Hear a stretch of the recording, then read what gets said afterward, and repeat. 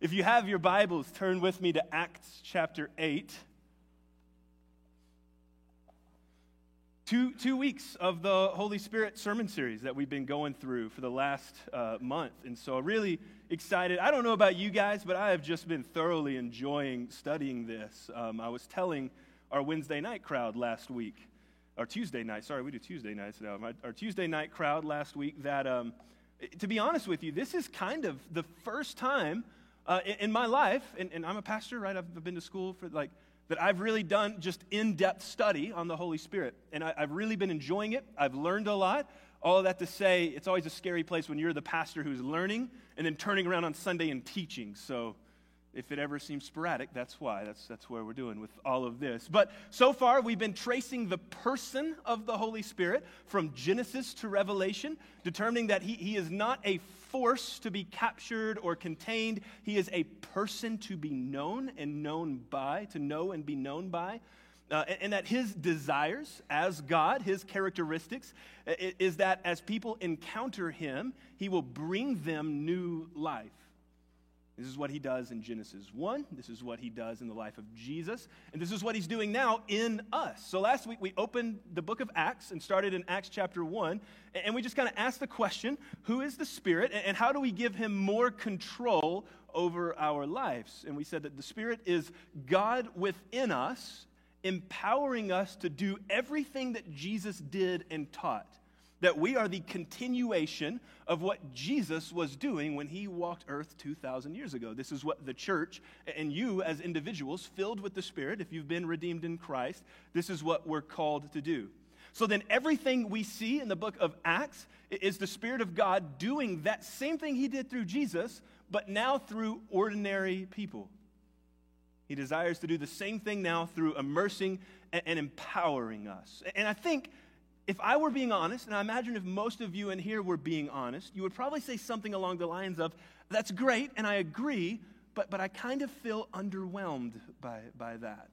My experience with the Spirit and my experience with God doesn't all that much align with the book of Acts.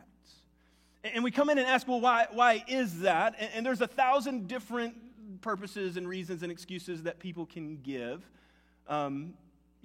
Has God got distracted? Has he changed his mind? Has he changed his method? And I think that we have to resolve, wherever we find that answer, we need to resolve that this doesn't happen, I believe, because we've missed something. And we can blame different things. We can blame distraction, right? I have access to 11,000 plus hours of entertainment, like right here, and it's with me all the time. So I don't need the Holy Spirit. I got this. YouTube, man, we can go all day with that. So there's distraction. I don't need to worry about that. I got my phone with me. Or there's just rampant biblical illiteracy that the church is suffering more now than ever of. We say we believe this, but most of us never read it, so we don't know what it says. Or there's this kind of tug-of-war that the secular culture is doing where the church is pulling you this way and the secular culture is pulling you this way, and you're stuck somewhere in between.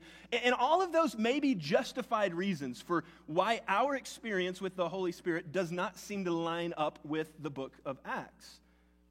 But if I was to put my finger on what I think the purpose of this is, or the problem is I would say I believe there is a gap between the Spirit's moving and our doing. I think there's a gap between the Spirit's moving and our doing. So be honest with me. How many arguments in your family derive from a gap between speaking and doing for you guys? See if I can give you some examples. When I was a freshman in college, I had 3 roommates, and we had this system set up. I think it was a really ingenious system, where you had a rotation for whose turn it was to wash dishes. And so, it would be your turn, and once you wash dishes, it would be someone else's turn, and so on and so forth until it wrapped back around. And the way our system worked is that anytime there were 4 or more dishes in the sink, you had the right to go to the sink, wash those 4 dishes, and move it to the next rotation.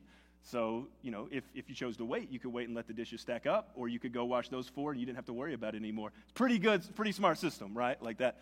Except for it was my turn to wash dishes, and it was finals week on top of each other. And I remember multiple times my roommates being like, Philip, wash the dishes. And I'm like, I know, I'm going to wash the dishes. I promise I'll wash the dishes. But right now, I just have so much work. I got finals to study for.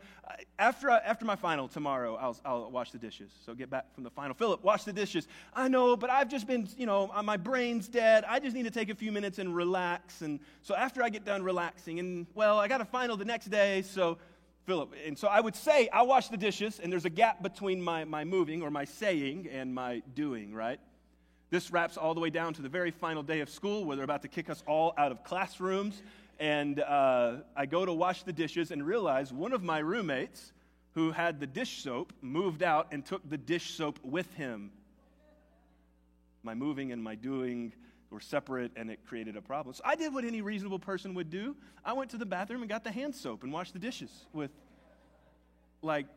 guy smelly hand soap. And that was, I didn't have much conflict between me and my roommates. I'm pretty sure I had my one roommate left there with me, had been able to. He would have, pushed me down the stairs as I was moving out that day. He was so upset with me. Where did that conflict come in? It came because there was a gap between my speaking and my doing, right? And I imagine that you have these in your own family. Your wife says, hey, take out the trash. And you say, yes, dear, during commercials.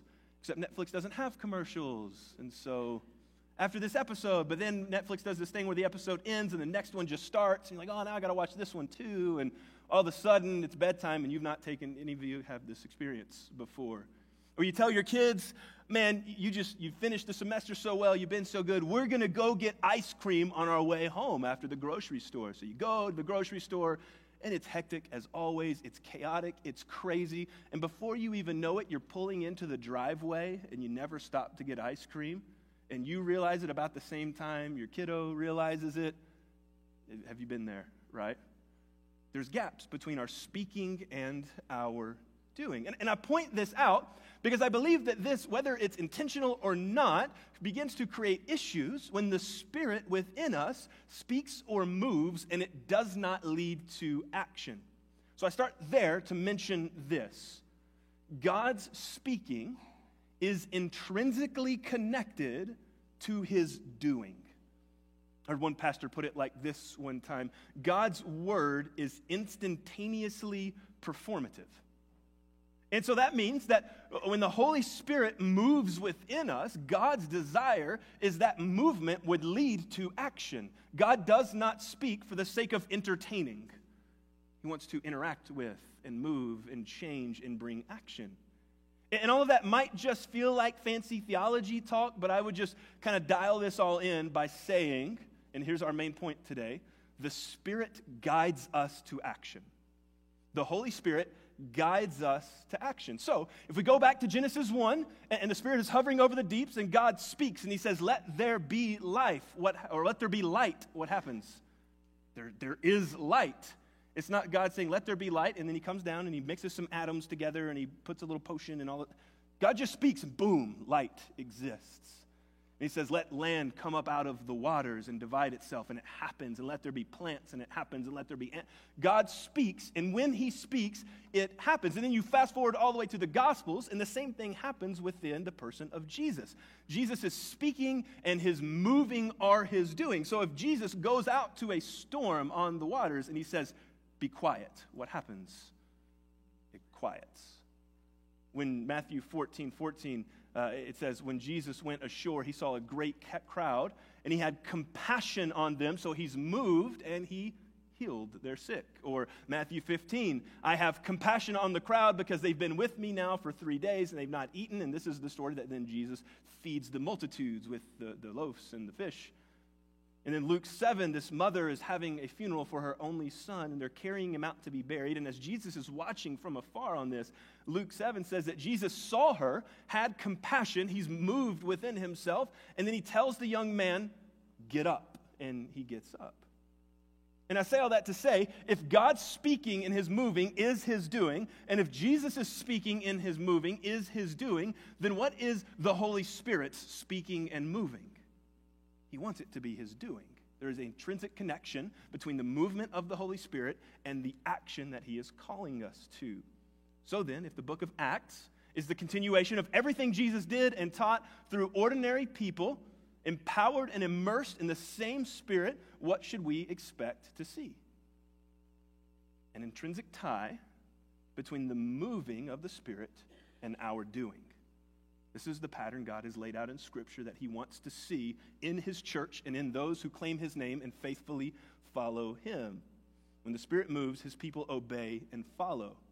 And when the church follows, wonderful, amazing things begin to happen. You start seeing people that for the last 10 years of their life have been captivated and they're set free, right? We've talked about this already this morning. It's a wonderful, wonderful truth. And it's a whole lot like what Jesus said back in Luke chapter 4 when he quotes from Isaiah. And he says, "The Spirit has anointed me to preach good news to the poor, release to the captives, sight to the blind, freedom to the oppressed." So all of that is kind of recap getting us started.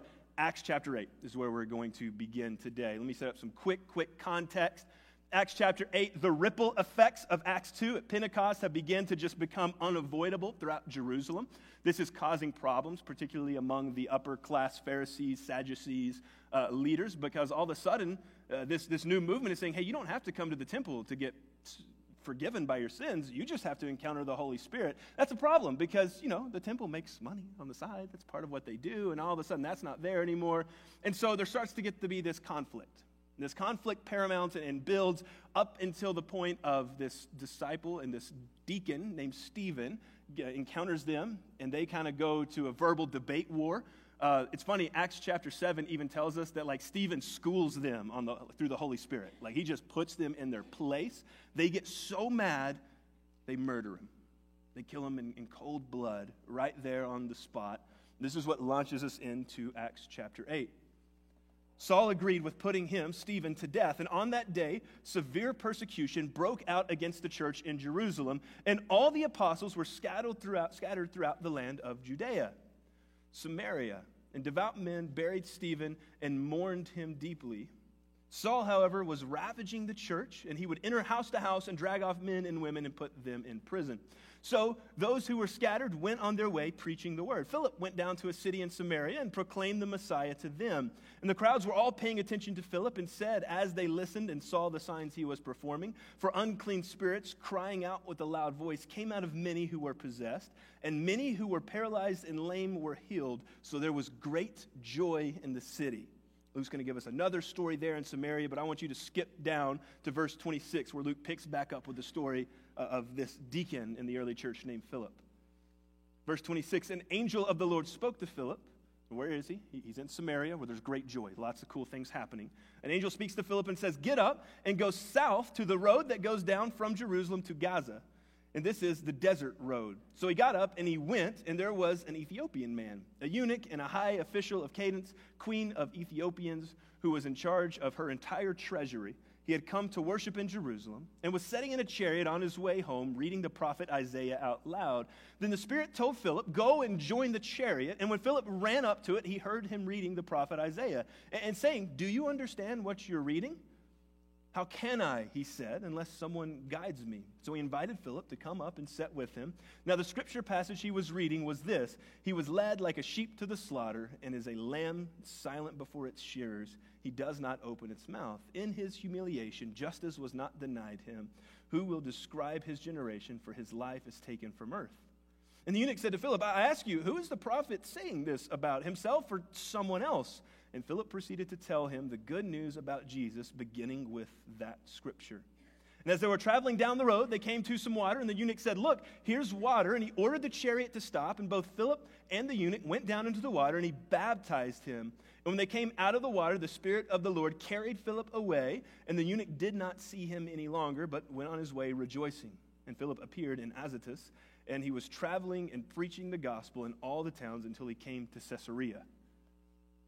How you doing?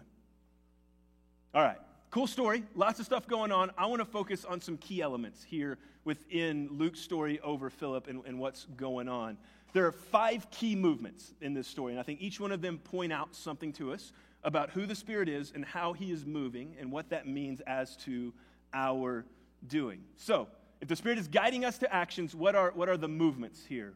We have the movement from Jerusalem to Samaria, the movement from Samaria to the desert road, from the desert road to the chariot, from the chariot to the water, and from the water to Azotus.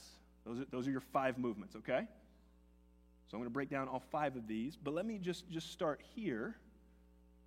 What are the movers in these stories? What is causing these movements to happen? Who is causing these movements to happen? And admittedly, Luke only says the Spirit directly interacts with and moves for one of these. Because if you start with the first one, Jerusalem to Samaria, what is the mover there? It's persecution, right? Saul is ravaging the church, and so the church begins to flee and go all around. And if you want to talk about going and calling Philip from Samaria to the desert road, now we're talking about an angel. An angel comes and speaks to Philip. And then if you want to talk about the desert road to the chariot, this is the one time the Spirit actively says, hey, go to that chariot and talk to that person. And then if you want to talk about the chariot to the water, that's just kind of like circumstance. And then we'll talk about water to Azotus, because then it just kind of goes off the rails and gets really weird. So welcome to Acts chapter 8. And remember what we said last week. The Holy Spirit is not formulaic, but he is in control, using everything to point to Jesus, who points us and restores us to the Father. Every one of these movements is about the spread of the gospel. And being in control, he can use every prompt, every moving, and bring about witness. So, each one of these could be a sermon in itself. We don't have time for that, so we're going to do a flyover over all of this. Let's start back, verse 4. So those who were scattered went on their way, preaching the word. Philip went down to a city called in Samaria, proclaiming the Messiah to them. So we get from Jerusalem to Samaria, and how is the Spirit going to be the guide, the moving force in this? And I think I would say it to you this way. The Spirit guides through a loud intrusion. Not like out loud, but like he allows intrusion. He permits it. The Spirit guides through a loud intrusion. We live in a world where sin is rampant, it's chaotic, it's devastating, it's destructive, and humanity is great at finding new, horrific ways to sin every day. That is like our speciality, is how much we can mess things up very quickly. And please do not hear me say that any of this is ordained or caused by God. It's absolutely not. God is perfect. He is not the author of evil. And any time you're in one of these situations and you want to look to heaven and cry out, God, where are you? What are you doing? The answer is always right beside you, grieving with you. So if you go to the end of Matthew 2, and I wish I had more time to focus on this, but the end of Matthew 2 is the end of the Christmas nativity story. And I don't know about you guys, but whenever we do like children's nativity plays in church, we always cut the play right before this part of Matthew 2. Because we get the play where Mary gets to Bethlehem and she has the baby and the shepherds come in and the wise men come in. And we're like, oh, it's so good. Baby Jesus is here. And everyone claps and the whole crowd bows. Is that where the Bible ends the story? No, there's this whole other section at the end of Matthew where Herod gets word of the birth of this new king. And what does Herod do? He goes on a murderous rampage. Now, granted, I understand why we don't put that in the Christmas nativity scene. That would make for a really weird, like, who wants to play Herod this year and throw baby dolls off the stage? Like, we don't want to do that. I understand. I'm great with it. But what's really interesting is if you go read Matthew chapter 2, Matthew's telling us of these horrendous actions, and then Matthew's going to clarify each and every time, and he's going to say, and this happened so that it might be fulfilled through the prophet. And he says this not to say God ordained it, but to say God was in control of it and was aware of it and was grieving right there with Mary and Joseph as they carried their newborn baby to Egypt. It's a statement that the Spirit can move even through a loud intrusion. Matthew's point is that in all of these devastating situations, the Spirit of God was guiding and using despite sin's heinous attempt to stop him. That's what sin is. It's the attempt to stop the plan and the working of God bringing life to the world. And so Acts chapter 8 gives us another story that just gets in our face, and it says, hey, sometimes there's going to be devastating intrusions in your life. That diagnosis you never planned for. That denial letter that you hoped so bad was going to be the opposite, and it wasn't. The 5th time you go through the job interview, and they finally call you and say, you're not really for us. You're like, dude, you put me through 5 interviews. That full-fledged attempt of the powers that be attempting to stop whatever God is doing within the church. And every time those things happen, the Spirit of God comes alongside us and shows up and says, I get this is devastating. Sin was never my intention for the world, but watch what I can do through this. So if you go back to Acts chapter 1, verse 8, when Jesus is talking to his apostles and he says, hey, but you will receive power when the Spirit comes upon you, and you will be my witnesses in Jerusalem, Judea, what's that third town, by the way? Samaria.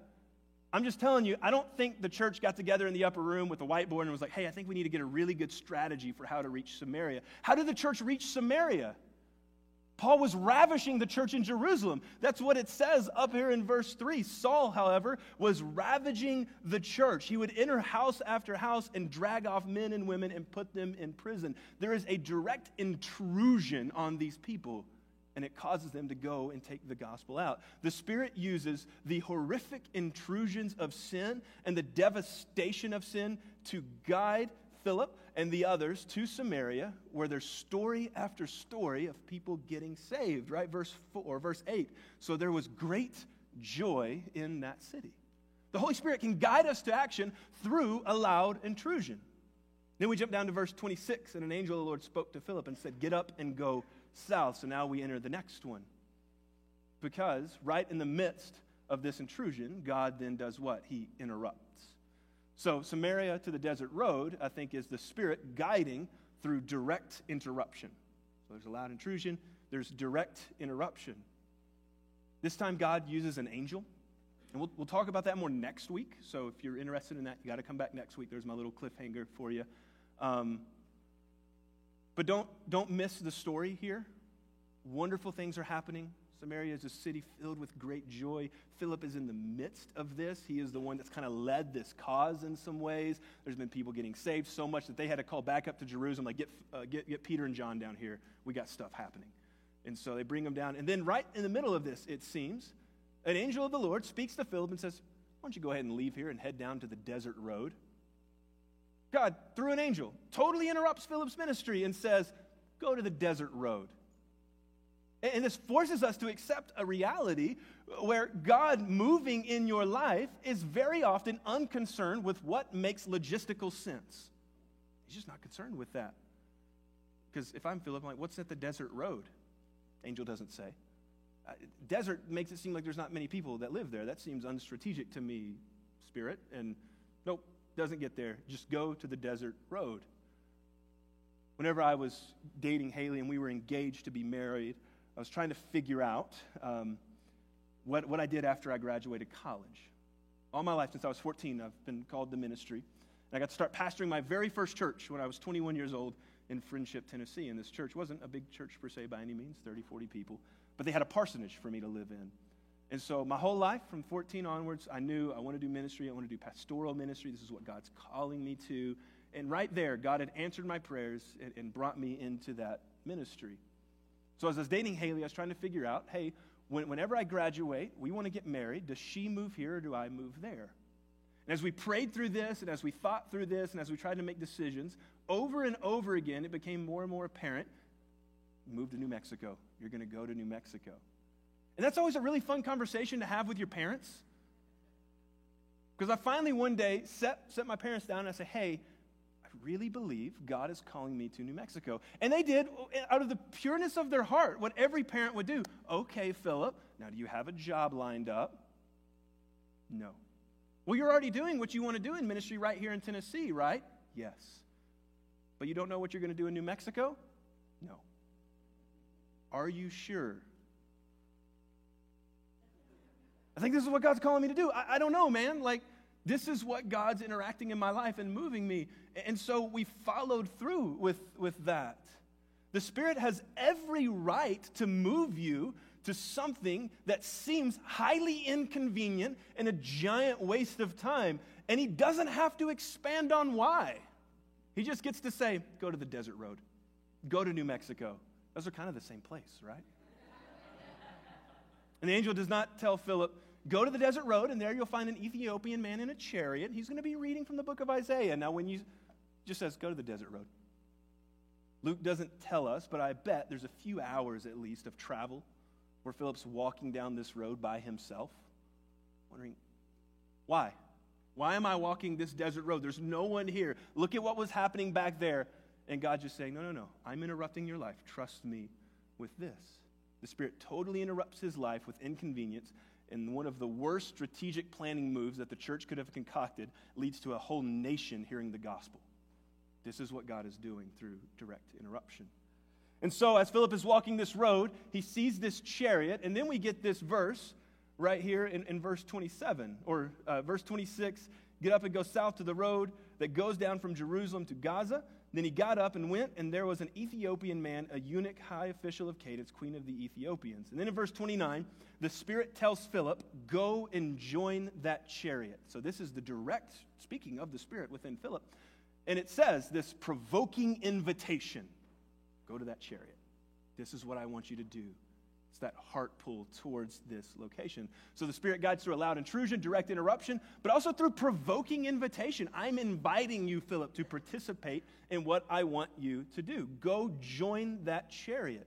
And again, we're right back in that awkward phase, because if you want to put a gap between the movement of the Spirit and your action, this request wouldn't be hard to do that, right? But God, I don't know that person. That seems weird. God, that's a really nice chariot, and that guy looks like he's got a lot of money on him. I don't want someone to pull a gun on me when I go knock on that chariot door, like a sword or something like that, right? Like, this seems dangerous to me. But Philip takes steps towards the chariot, and as he's taking steps, what does he hear? Something pretty familiar. This guy's reading Scripture. And I hate to use that classic cliche of like, if you take the first step, then God does the rest. Because I'm not sure that's 100% true all the time. Sometimes God's saying, I need you to take a couple steps.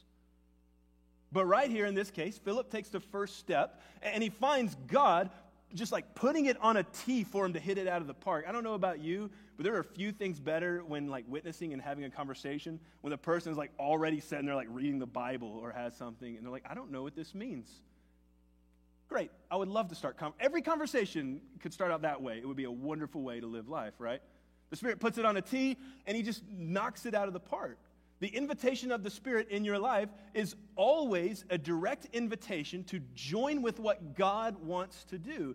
And when that moving becomes doing, the kingdom of God shines through. And what does it look like when the kingdom of God shines through? I don't know, Luke 4 from Isaiah, good news to the poor, release to the captive, sight to the blind, freedom to the oppressed. You might be saying, Philip, I don't see that. But come on, verse 31, Philip says, how do you understand this, or do you understand? And he says, how can I unless someone guides me?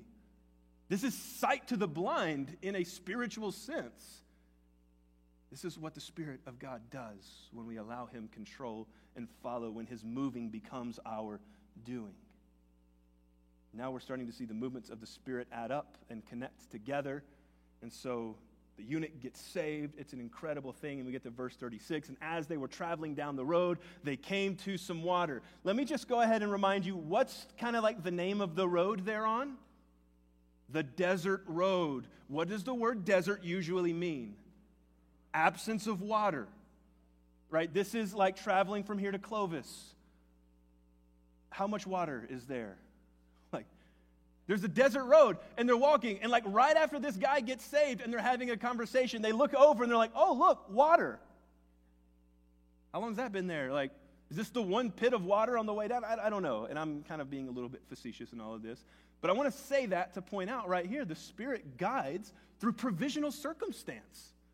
He just aligns everything up so perfect so that whenever everything works together, the eunuch can look over and say, you talked about baptism. There's water right there. What's keeping us from doing that? Now, let me specify alongside this one that this comes directly after Philip follows the invitation of the Spirit. This is not the person in front of him at Walmart drops a $100 bill, and he's like, ooh, the Spirit provides for me today. Like, that's not what Philip's doing. And if the person in front of you at Walmart drops $100, give it back. That's not provisional circumstances, okay? Just want to be very clear on that. This is God's omniscience and omnipotence. That's his all-knowing and his all-powerful nature at play to orchestrate a life-altering event through a believer filled with his Spirit to someone breaking through to new life through God's forgiveness. How long do you think the Ethiopian eunuch remembers this encounter? The rest of his life, dude. There's way too much. And you have probably some experiences like that. You're like, God just had provisional circumstances, and I can't credit anything to that other than God. He's the one that solved that for me. And I point all of this out to say that when we're attuned to the Spirit and His moving becomes our doing, there will be provisional circumstances to attest to and give testimony to the Spirit's moving. Obviously, the first in this story is that the eunuch gets saved, but right after that, he puts his faith in Jesus, and he looks over and says, oh, there's some water. And then we get to this point after the water. This one's a little bit weird, but I'll just go ahead and give you my take on it, and you may disagree, and that's okay. But from the water to Azotus, I believe the Spirit guides through miraculous invasion. I'll give you my argument. Some people would say, Luke's a little bit ambiguous here. We don't really know that. Maybe he's just using language that says, and Philip got up and walked one way, and the Ethiopian eunuch walked the other way, and that's it. But I would just say a couple language points here. Verse 39, when they came up out of the water, the Spirit of the Lord carried Philip away. That word carried sometimes is translated snatch. This is actually where in the last few hundred years we've got our theology of rapture, snatch away. It's the same Greek word. So carried away. And then we go down to verse 40, and we see Philip appeared in Azotus, or was dropped in Azotus. And that's, I think, worthwhile. The one thing I think I would make argument-wise here, just kind of theologically, is that this phrase, and the eunuch did not see him any longer, that is a phrase picked up and used from the Old Testament. In 2 Kings, there's this story in chapter 2 where the prophet Elijah and the prophet Elisha, Elijah's first, it's alphabetical order, if you're ever curious, Elijah, Elisha. They're walking together, and then in chapter 2, verse 11, it says, as they were walking alongside another, suddenly a chariot of fire and horses of fire appeared and separated the two of them, and Elijah went up into heaven in a whirlwind, and then it says, and Elisha saw him no more. It seems to imply that there was this snatching away moment. And if you jump down a few verses in chapter 2, verse 16, some people are making some commentary on this, and they say, well, perhaps the Spirit of the Lord has picked him up and set him down on some mountain or in some valley. Now, I don't know if I want to use the word teleport. That seems unbiblical in some ways. And I don't think anyone in this story I don't think if you went to Luke, so did Philip teleport? Luke would be like, what's teleport? The vision of this language is that God picks him up and puts him down. It would be like you going up and picking an ant up in your front yard and then dropping that ant off in your backyard. To that ant, it's dude, something crazy just happened. God just has the ability to do that. So this is my take on that. And the understanding is that the breath of God that creates and has the ability to interact picks up Philip and drops him off over here. It's just miraculous invasion of the Holy Spirit. And what's this about? Because sometimes we see stuff like this, we're like, is it just a magic show? Is it just, and it's never a magic show. It's never a magic show. Why does Philip get moved to Azotus and all these other cities? Well, because he appeared in Azotus, and as he was traveling, he preached the gospel. It's never about magic tricks. It's always about the gospel. God did what he wanted with the Ethiopian eunuch, and he was ready for Philip to do the same thing somewhere else. So right here in the book of Acts, chapter 8, we find the Spirit guides through a loud intrusion, through direct interruption, through provoking invitation, through circumstantial provision, through miraculous invasion. How you doing? You okay? Let me wrap this up and bring it all home. The reason each and every one of these things happen is because Philip is so in step with the Spirit that every time the Holy Spirit moves within Philip, whether it's invasion, intrusion, invitation, whatever it may be, Philip is feeling that and then directly obeys. This movement of the Spirit leads to action. There is no gaps, there is no questions, but God, that doesn't really make sense to me. Philip follows. And what's the result? The Spirit of God shines through in miraculous ways. See, and I would say just with confidence that the Spirit of God desires to do the same thing with you and the same thing with our church. He wants us to be witnesses to the gospel, and he empowers us to be witnesses to the gospel. But in order for us to do that, we have to give him control over our lives, to step out of the driver's seat and give him full control. And when we do that, his moving becomes our doing. And all of a sudden, wonderful, amazing things begin to happen. But I can hear you protest. But how do I know that's the Spirit and not like the pork rinds I ate last night? Like, how do I differentiate those two? And we'll talk about that next week. The whole sermon next week is going to be how do we discern this voice of the Spirit and angels and all this other stuff. We're going to have that conversation. But for now, can I just tell you, I fear we fail the Spirit far more out of omission than being too trigger happy at First Baptist. That we tend to have much bigger gap between the Spirit's moving and our doing than we are just like blasting Holy Spirit all over the place, messing everything up. That there is a deep chasm between when the Spirit moves within us and when we follow in obedience. And I'll just stand here as your pastor, and I'll say, let me just be very clear. I don't have any like specified word from God of like, there's someone in here that they're really struggling with. And I don't know. God didn't tell me that, man. I don't have that. There's no inkling of mystical magic that I want to use to manipulate you. And having said that, I believe. I sincerely believe that the Holy Spirit is looking to directly interrupt someone's life right here. And maybe he's been trying to do that for a while. Because you're looking back, you're saying, he actually tried to do that like 10 years ago, and I just didn't listen.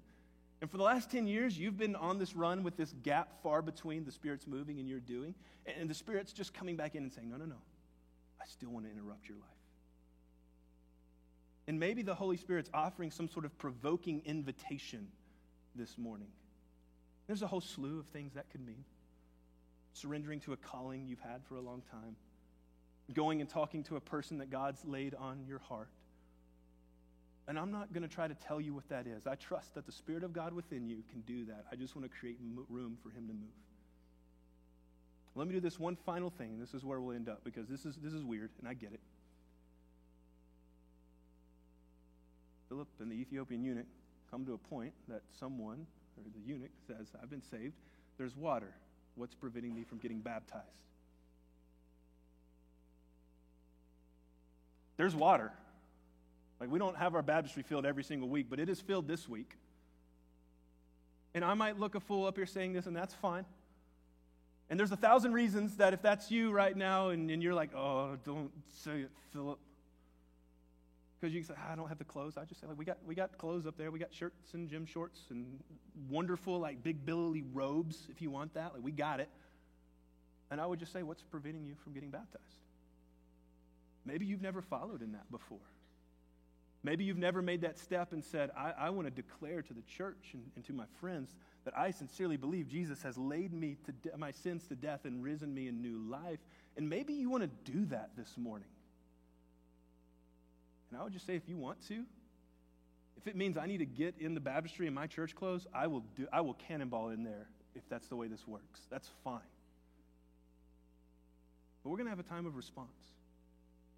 And I sincerely believe that the Spirit moves. And he is moving in individuals in here today.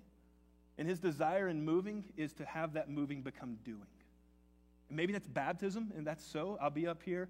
Talk to me. I would love to just walk back there. We'll do it. It'll be awesome. And it'll be super fun. We have towels. We have everything you can need.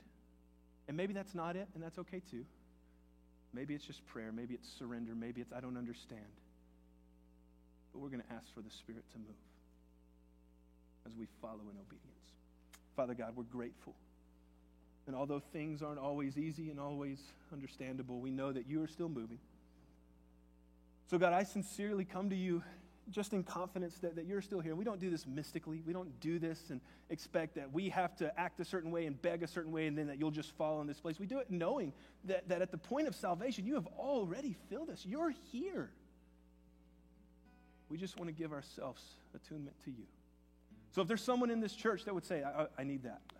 I want to get baptized. It sounds crazy, but I want to do it. If there's someone that would say, I want to give my life to Christ. If there's someone that would say, I need to talk to that person. I need to ask forgiveness. Whatever the moving of the Spirit is, God, would you make it so clear? And can we take steps to trust you? It's in Christ's name we pray. Amen.